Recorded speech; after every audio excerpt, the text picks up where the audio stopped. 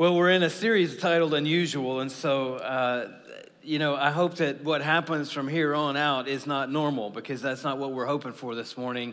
We're looking for unusual, and if you just jumped in with us, it's simply this, that we serve and worship an unusual and amazing God. Last week, I was so excited walking out last week, just thinking about how great God is and how powerful He is. We are worshiping today the God who made the universe out of nothing, and that's almost like scientific facts right now, because dark matter, dark energy, the hot topic of astronomy and physics, and they're saying most of the universe is invisible, and I'm thinking exactly that's what Hebrews said when it said God made what is visible out of what is invisible. So hello, now science is catching up with God. That's what we're always all doing, isn't it? We're always all catching up with a great and powerful and awesome God. And if He is awesome, and if He is powerful, and if He does things in an unusual way, the way He shows grace to us, totally unusual. The way He forgave us, completely unusual. The way He wiped our debt away when we had offended Him, not normal. The way He created, not normal. His beauty, not normal. His wisdom, not normal. His ways, not normal, not ordinary. Nothing about God is ordinary. And so if we're His people, and we're those who come to know Him personally, and we're His followers, then guess what? Our lives shouldn't be ordinary. Can we just have an amen for that? Just at 11 o'clock in the morning, maybe even a little clap or something for our lives shouldn't be ordinary. What we don't want to do is bore the world. Hang around with me, because my life is pretty boring. What you're saying is, my God is totally a dud. No, I'm not saying that. I'm not saying that He's boring. I'm just saying I'm boring. Oh, so you were made in His image, bought with a price, filled with His Spirit, called by His name, invited into His family, given a gift, given a place in the story, given a word of God that's living and powerful, and you're boring, but it's okay, He's not boring. No, whatever we're saying about Him to the world is the message that we're broadcasting, and it's kind of like worship, to be really honest with you. Sometimes you walk in church, I think the sin of the world is boring church. Because boring church says to the world what? That God is boring, and I think God's at a lot of churches going, hey, that's not me, that's not me, that's not me. Those people out there, that's not me. Don't think about me when you think about them. Those people sitting on their hands, standing there, that's not me, that's not me, that's them, that's not me, that's them, well, they're at your church. No, that's not my church, that's their church. If you're at my church, oh my goodness, you'd hear cymbals clanging, you'd hear the brass piping up, you'd hear an angel choir singing, it would blow you out the back door. And then I would appear, and I'd be so radiant in splendor and beauty, and then I'd crack a joke, and you go, I don't know, God's funny too. This is crazy. How can He be awesome and funny? And then I'd tell you things that would blow your mind. And I would offer you promises that would help you become the very best that you could possibly be on earth and in eternity. And there's nothing boring about that. And if our lives don't reflect that, it just means there's time for us still.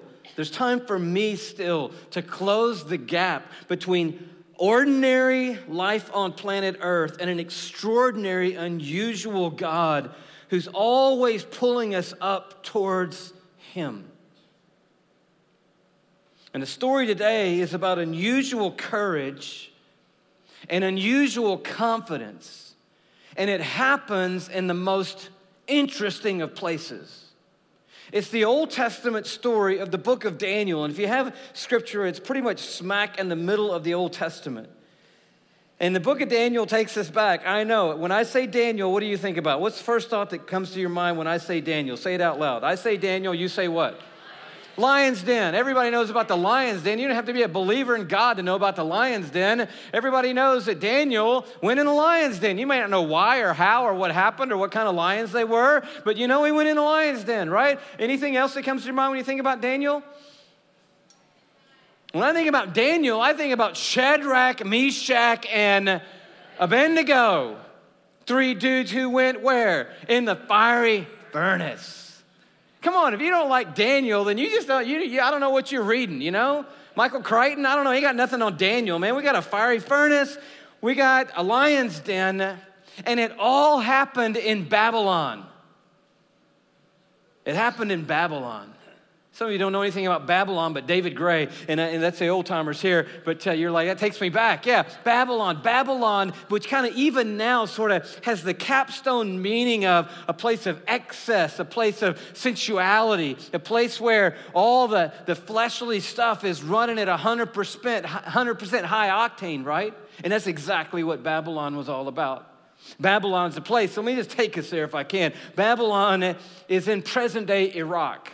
About 80 kilometers or so south of Baghdad, that's where Babylon was. It was like the hub of Mesopotamia. For hundreds of years and centuries, it was a place of power, and it was the cultural hub of the day.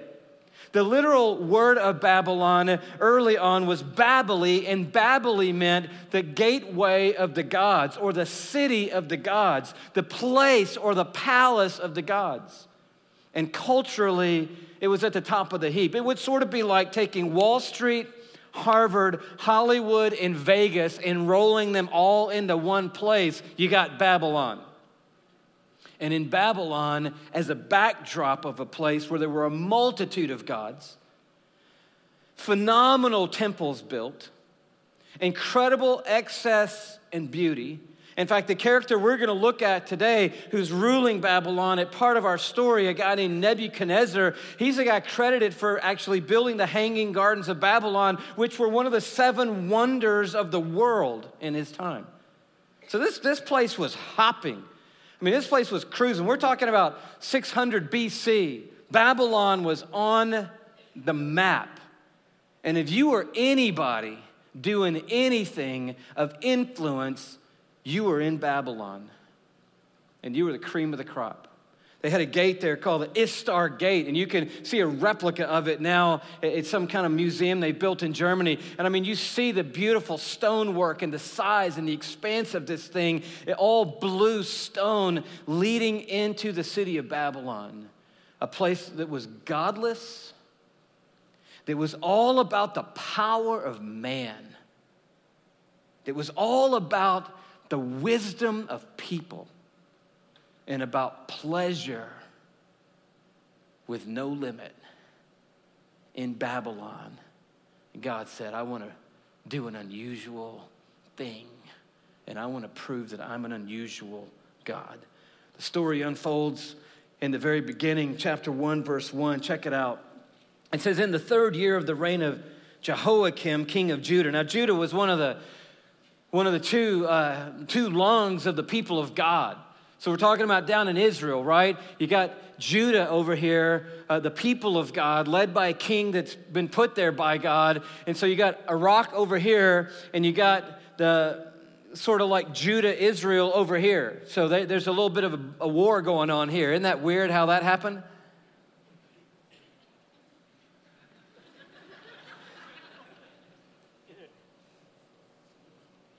In that year, Jehoiakim, king of Judah, Nebuchadnezzar, the king of Babylon, came to Jerusalem and besieged it. And the Lord delivered Jehoiakim, king of Judah, into his hand, into Nebuchadnezzar's hand, into Babylon's hand, along with some of the articles from the temple of God. They got the little plates with the felt in the middle of them. And more importantly, they got important things. They got goblets from the altar. They got some of the serving pieces from the altar. And off they went to Babylon. These he carried off to the temple of his God in Babylonia and put in the treasure house of his God. Now, can I just say as a parenthesis here, because this is a theme throughout Scripture, whenever you, as a non-God-fearing, small g God worshiping person, get into a place of authority and you take from the big G God his rightful place of worship, and you try to subject that in any way to your power, you are on a short fuse that's going to blow you up. And that's what's going to happen to Nebuchadnezzar. You don't ever go into the house of the living God, the big G God, the I created the universe out of nothing God, and say, hey, I just happen to be in a place of power right now, so I'm going to take all your sacred articles out of your temple, and worse than that, I'm going to bring them into the temple of my God. Now, this God, of course, is going to be made by man's hands. It's going to be some statue, some bronze thing, some gold thing, some idol-looking thing that I made and set up as a God, and I'm going to take your things and put them in here with my things. Same thing as the Ark of the Covenant we talked about a while back, going into the God of the Philistines. That was a bad idea from the start. But Nebuchadnezzar knows no less. He's in power, you see. He's got his hand on the throttle. He's calling the shots. He's making the decisions. He's got the throne. And I say that today because there are people all over this city who are thinking, I'm in charge. I have the power. I'm making the decisions here. And little do they know that they're in the hands of a big G God. So verse 3, then the king ordered Ashpenaz, I'm glad I didn't get that name. That's a cool name. Maybe they called him Ash for short. Ashpenaz, chief of his court officials, to bring in some of the Israelites from the royal family and the nobility. Young men without any physical defect, handsome, showing aptitude for every kind of learning, well-informed, quick to understand, and qualified to serve in the king's palace. And he was to teach them the language and literature of the Babylonians. The king assigned them a daily amount of food and wine from the king's table, and they were to be trained for 3 years, and after that they were to enter into the king's service. Verse 6, among these were some from Judah, Daniel, Hananiah, Mishael, and Azariah. The chief official gave them new names. To Daniel, the name Belteshazzar. To Hananiah, Shadrach. To Mishael, Meshach. And to Azariah, Abednego. Now, there are going to be some themes today that I think God wants to lift up for us. And I couldn't be more excited about sharing this message today, because I think sometimes when we come into worship or come into church, there's always this divide in our minds between the sacred and the secular. There are always those people that serve God, and then there's the rest of us, right? There's always the pastor and the preacher and the worship leader and the missionary and the church planner and the Bible translator. And then there's everybody else. I have my own IT business. I work as a mechanic. I have a lawn service. And that's just all the other people in the world. And so it's all of God's people and all the other people. I want to tell you, today's message is for all the other people. So if you're one of all the other people, congratulations. I want you to know God has you right in the crosshairs today, and he's breathing hope on you, on all of us really, because there is no divide, but especially you. And there's several principles I want us to hold on to, and the first one is this, that God, an unusual God, is over the affairs of our lives. That's number one. An unusual God is over the affairs of our lives. So yes, we talked last week about how God is great and powerful and mighty to save. I want you to know today that the God who is great and powerful and mighty to save is over the affairs of your lives. In other words, God wasn't sleeping when all this went down. In fact, the most amazing phrase here that I sort of underlined it, that I don't think most people underline, it says in verse 2, and the Lord delivered Jehoiakim, king of Judah, into Nebuchadnezzar's hands. In other words, God was saying about Judah, hey, here's one of those times where you've forsaken me, and so as part of forsaking me, there's going to be a little extra turn in the journey here so that we can all come back together again, and now you're going on that journey, and that journey is going to take you to Babylon. So the way that Daniel and then Shadrach, Meshach, and Abednego, to use their Babylonian names, the way they got to Babylon was God put them in Babylon. So you're not where you are today because someone bought your company.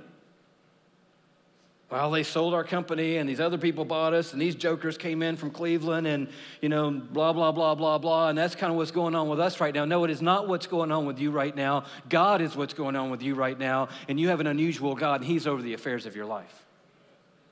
Well, my dad got transferred, and so now here I am in a new middle school, and I just got stuck in a new middle school because my dad's job and blah, blah, blah, and now I'm this place, and that's kind of what's going down. That is not what's going down. You did not just get stuck in a new middle school. An unusual God is sovereign over the affairs of your life, and he looked at you and said, I need you in that middle school, so here's how I'm going to get you in that middle school. Your dad's going to get a job transfer, but that's not about your dad. It might be more about you going to a new middle school than about your dad getting a new job.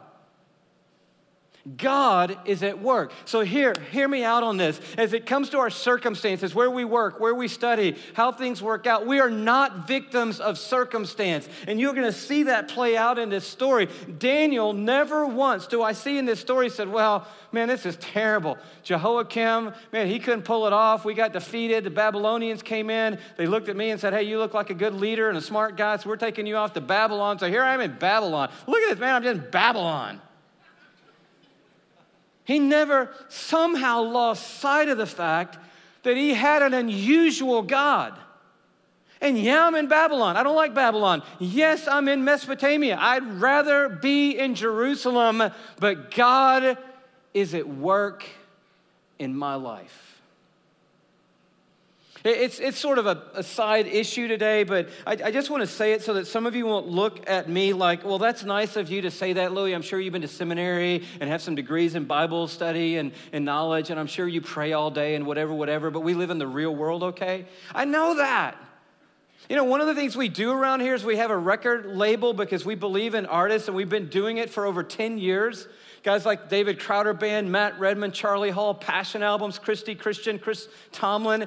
And I'm telling you, in a down music economy, God has put favor on our label. We are partners with one of the biggest music labels in the world. Has recently been bought. That all fell apart. Went to litigation with Citibank in New York. Now Citibank has our label on the auction block, and bidders are coming in. And by the end of the year, we will be sold again. Us. Oh yeah, we work with EMI Christian Music Group out of Nashville, Tennessee, but they're a part of EMI Music. You've heard of it, Abbey Road Studio. And we're on the block. And in a few months, we'll be working with some people possibly that we don't know who they are right now. And we did that once before with Terra Firma. You can read about it in the newspaper. And it might not be the last time because that's the way life works, isn't it? But I'm telling you, there will never be a day where we will sit idly by and say, oh my goodness, City has us for sale and we're going to be bought by whoever. We are in the hands of an unusual God. He supersedes everything that happens on earth, and he is in charge of our lives. He's in charge of our lives, and he's in charge of your life. And wherever you are, it could just be that God put you there. Well, I don't like it. You don't have to like it. But it helps if you recognize that God is in charge of you. You might just be a prisoner in Babylon today, and God may be looking for somebody unusual to do something phenomenal for his glory. The second thing I want you to see is that these cats, these boys of Babylon, were excellent in every way. And I want us to celebrate that today. And I'm just going to come right out and say it. We have to get past the time where Christians are looked like at the second best at everything there is because we're Christians. Come on, I hear you. Keep coming. Keep coming. Thank you. Thank you. We have to get past that. Here's what it says. Look at what it says when it says verse 4. They found from the royal family and nobility, verse 4, young men without any physical defect, handsome, showing aptitude for every kind of learning, well-informed, quick to understand, qualified to serve in the king's palace. In other words, these guys led with their conduct and their excellence followed by their character in time, and then followed later in time by their faith and devotion to God. But they weren't picked based on their faith and devotion to God. They were picked on their excellence, their aptitude, their ability to learn, their skill level. And we must come to the place where we embrace this idea that the way we're going to see change come to the world is by leading it by people knowing that we're the best of the best of the best. Yeah, hang around, you're going to get my conduct. And hang around a little bit longer, you're going to get my faith and devotion to God. But I'm not leading with my faith and devotion to God. I'm not walking in and go, you should buy my product because I'm a Christian. The Christian Yellow Pages, I don't know, maybe you're in it, and that's fine, that's great, and I don't want to step on anybody's toes today, but it is 11 o'clock in the morning, and maybe it could happen, I don't know. But the Christian Yellow Pages is great if all the people in the Christian Yellow Pages are really good at what they do, because I don't want a Christian plumber to come to my house who can't plumb as good as a non-Christian plumber. I'll take the non-Christian plumber, thank you very much, who can actually fix the toilet. That's who I want. I don't want to stand in the hallway and go, I heard you know Chris Tomlin. I heard you know Chris Tomlin. My daughter loves Chris Tomlin. My toilet's leaking. See, this stuff's going down the hall right here. I know. And so, man, we were at that last concert, that deal, and it was fantastic. Oh, praise the Lord. It was so, man, dude, my toilet is running down the hall. I'd rather have the guy coming and going, what's your problem? Oh, your toilet's running down the hall. Jimmy, get the thing. His toilet's running down the hall. You know, and they start working on the toilet. I'd really rather have a guy that comes in, actually doesn't have grease on his shoes, and walks in and goes, hi, I'd just like to say right up front, my name's Ed, and I'm going to do a fantastic job here, and we'll be out of your house in about an hour, and you won't have to call us back again, because that's the way we treat what we do. I don't care at that point who he is or where he came from. I want that guy, and you do too. You're going to lead with excellence. You want to back that up with character. Because I don't want a guy who comes into my house and says, man, I'm the best toilet guy there is, fixes my toilet in like 18 seconds, and then while I'm turned around, steals something off the bookshelf. I don't want that guy. I want a guy who's excellent. I want it to be backed up with character. And then our opportunity is to be able to come behind that and say, and the reason for all that excellence and the reason that it's all undergirded with character is because of faith and devotion to God. People typically are more ready to hear about faith and devotion to God when it's coming through the lens of excellence and been backed up with character than they are when it's the leading story. Hello, I'm a Christian. They're like, great, you're terrible at your job and your attitude stinks. But I'm glad you're a Christian. Congratulations for that. I'd love to go to the church you go to. It must be some kind of place. People are being transformed left and right. I'll just sleep in again this weekend. Thank you very much. People want to see excellence. And people need to have it backed up by character. And when those two things happen, there is hardly ever a moment where somebody says, I don't want to hear about your faith. Now, there are moments, and there's about to be one right here. But unusual God, he breeds unusual people and an unusual attitude that causes excellence and conduct and faith to be the calling card of our life. I hope that we become in time, this church becomes in time a haven for people who are the very best leaders in every part of culture. If you're into nuclear fusion, I hope you find a home here. If you're inventing some brand new technology that's going to revolutionize life, I hope you're at home here. If you want to lead government, I hope you're at home here. If you want to charge out in the arts, I hope that you'll be at home here. And we don't want to turn you in necessarily to a church planner. We want to inspire you to be whatever else it is that God's gifted you to do. Because everybody in this house today can be excellent at something. You might not can be excellent at the thing you're doing right now. You might be in one of those in-between places in life where you're doing it because it needs to be done, or someone called on you, or it's the opportunity of the moment, and it's maybe not the thing you're going to excel at, but you're going to give your best. But there's something in you. There's something God has wired up in you that you can be excellent at, and that's what he's calling for. The third principle is this, that it's possible to do it God's way and still succeed in life. I love this. And so look what happens in verse 8. But Daniel resolved not to defile himself with the royal food and wine. And he asked the chief official for permission not to defile himself this way. You see, he came from Judah, and in Judah, he didn't drink the best choice meats and the wine from the king's table. Apparently, he was eating vegetables and drinking water. And that's the way God had called him to be. And so he says, now God has caused the official to show favor and sympathy to Daniel. But the official told Daniel, I'm afraid of my lord the king, who has assigned your food and drink. Why should he see you looking worse than the other young men your age? The king would then have my head because of you. So it's like, I don't really care what you do, but I'm in charge, I'm responsible, I've got to make the decision. You got to eat what the king said you're going to eat. For 3 years, he's going to train you, then he's going to raise you up and put you in charge of Babylon, and he wants you to be the kind of person he wants you to be, and part of that is drinking the king's food and wine. So Daniel then said, verse 11, to the guard whom the chief official had appointed over Daniel, Hananiah, Mishael, and Azariah, please test your servants for 10 days. Give us nothing but vegetables to eat and water to drink.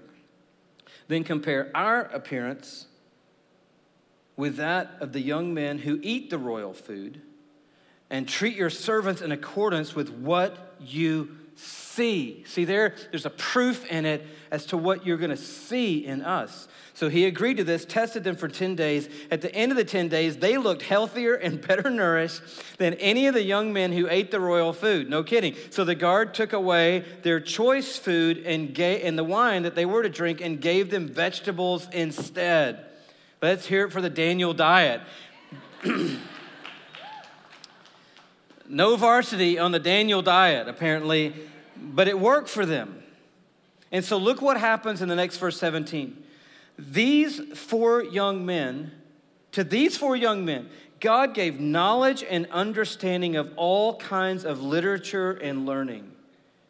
And Daniel could understand visions and dreams of all kinds. And at the end of the time set forth by the king to bring them in, the chief official presented them to Nebuchadnezzar, the king, and talked with them, and he found none equal to Daniel, Hananiah, Mishael, and Azariah. So they entered the king's service in every matter of wisdom, not just Bible study, and understanding about which the king questioned them. He found them 10 times better than all the magicians and all the enchanters in his whole kingdom. Wow. So what we would normally think is it's kind of going to be an either or. So first we're in Babylon.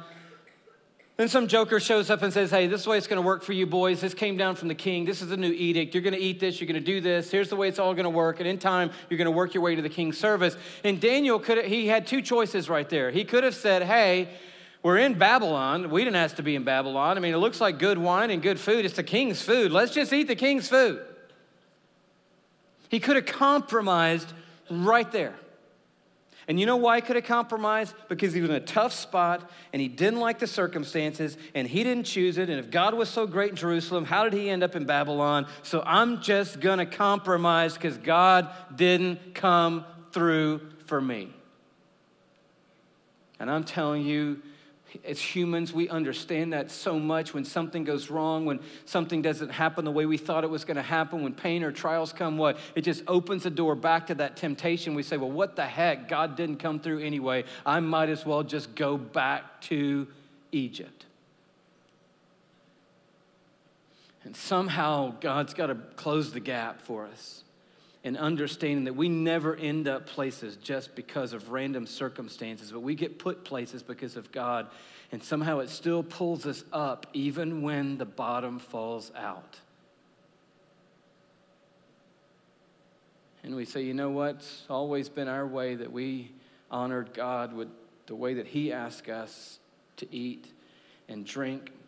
And it's worked for us all the way to now. And Daniel's not putting a lot of this in. Maybe it was in between the verses and we don't get all the conversation, but I don't hear him saying, hey, look at us.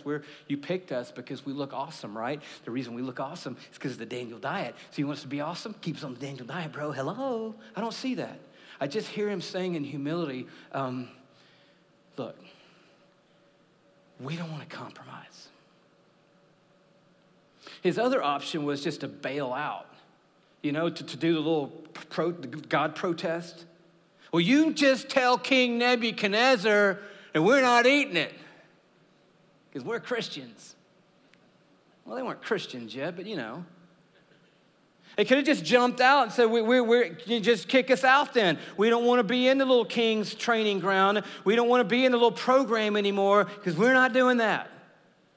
So he didn't compromise, which is what sometimes we want to do so quickly. And he didn't throw up this big, huge protest. He came up with a third path. And I love the third way. The third way, he thought it through and he said, hey, I believe in God. I believe God's unusual. I believe you'll give God a chance. God will prove that he's unusual. So let's just give God a chance. And so he says to the official, would you give us 10 days of doing it our way? And then you decide, you look, you evaluate, you see what you think. And the official says, okay, I'll give you 10 days. It's kind of like when that moment comes. I'm not talking about abject, someone asking you to do something immoral or illegal or to violate God's word. I'm talking about those sort of gray areas, like I want you to work on Sunday, or I need you to do this, or I need you to take that extra trip, or I need you to, be involved in this, that, or the other. And for you to say, you know what, that's going to cause me to do this or that or the other. And so here's the way I'm going to come back to my boss. Would you give me a month of not, and then you decide whether or not I'm doing a good enough job.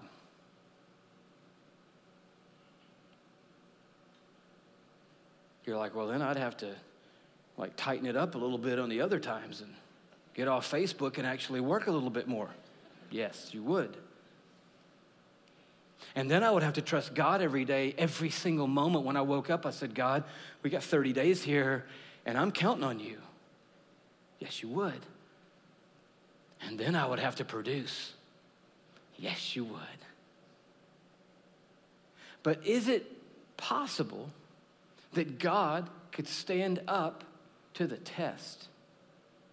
Is it possible that God could say, I will honor that?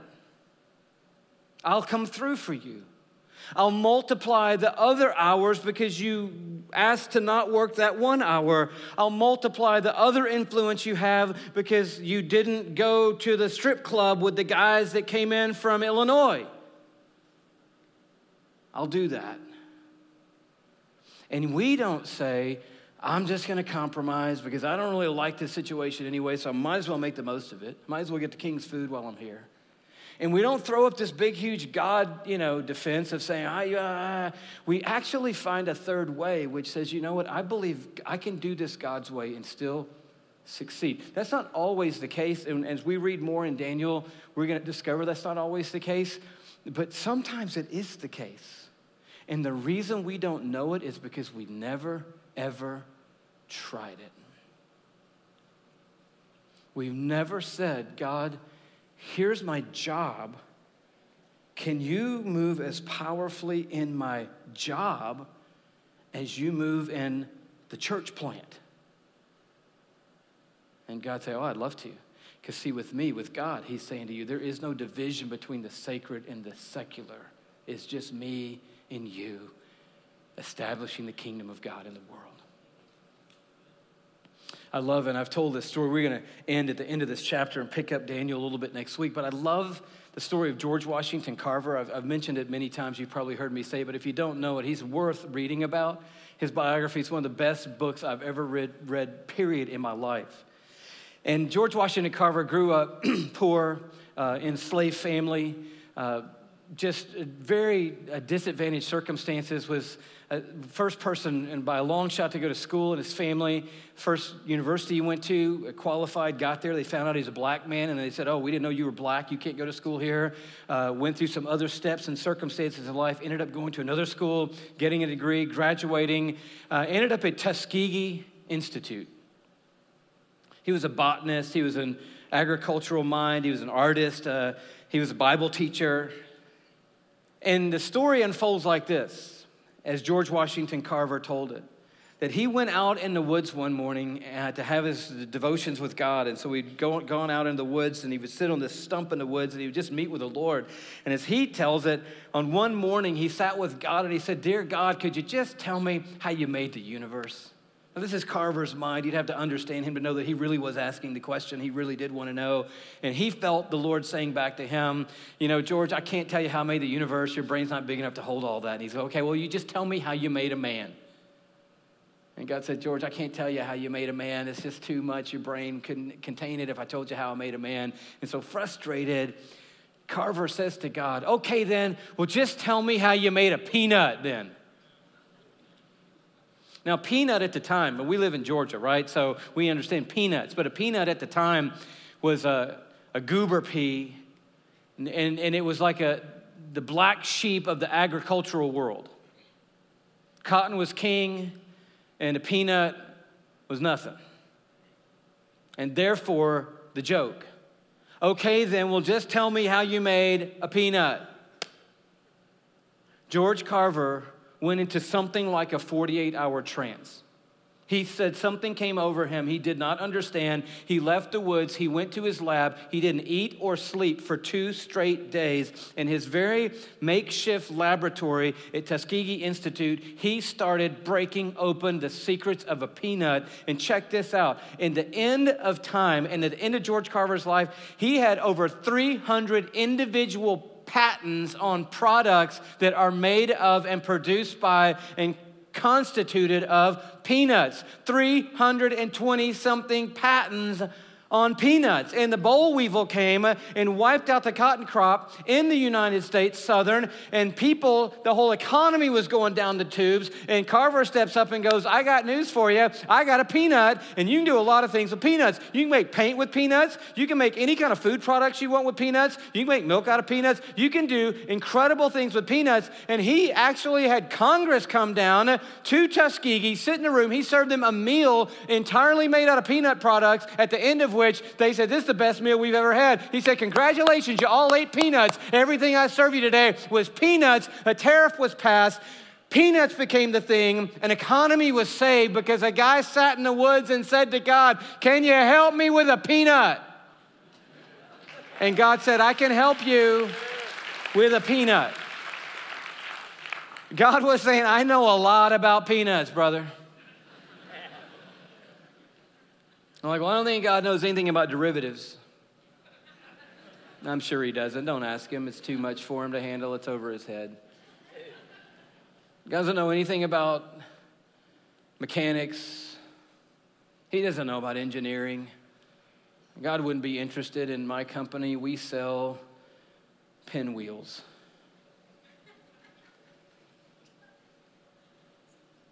Have you ever asked him? Have you ever said, "God, you know what? I'd really like to lead with excellence. I'd love to back it up with character. I'd love to have all that undergirded by faith. I'd like to be a leader in our industry, not for selfish gain, but for your name. God, can you teach me about..."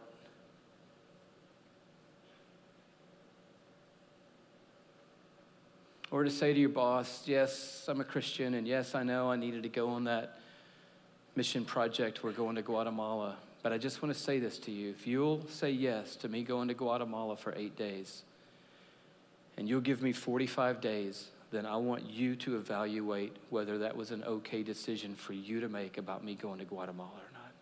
And then you go back and close the door in your closet and say, 'Dear God, I put your name on the line for the Guatemala trip because I felt like you burned that in my heart.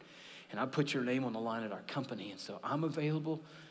And I'm asking you to pour into my thinking, my imagination, my determination, my discipline, my ability so that I can do more for you.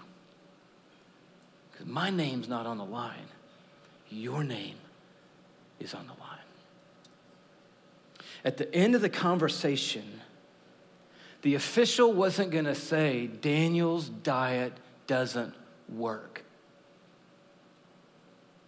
At the end of the conversation, the official was going to say, "Daniel's God doesn't work."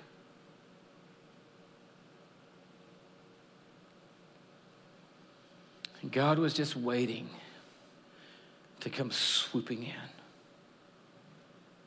Where? Into Babylon. Isn't that awesome? Not swooping into 515.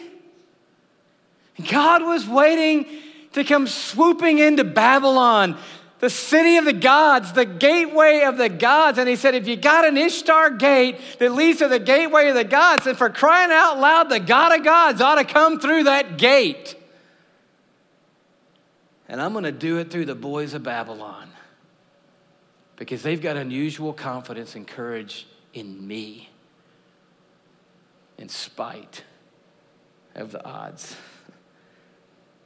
You know, the way the New Testament says it is this. It says, and whatever you do in word or deed, Colossians 3:17, do it all in the name of the Lord Jesus, giving thanks to God the Father through him. It says, do your work excellent as unto the Lord and not unto men, for from the Lord you receive your reward. And that's a whole new way to win the city and to win the world.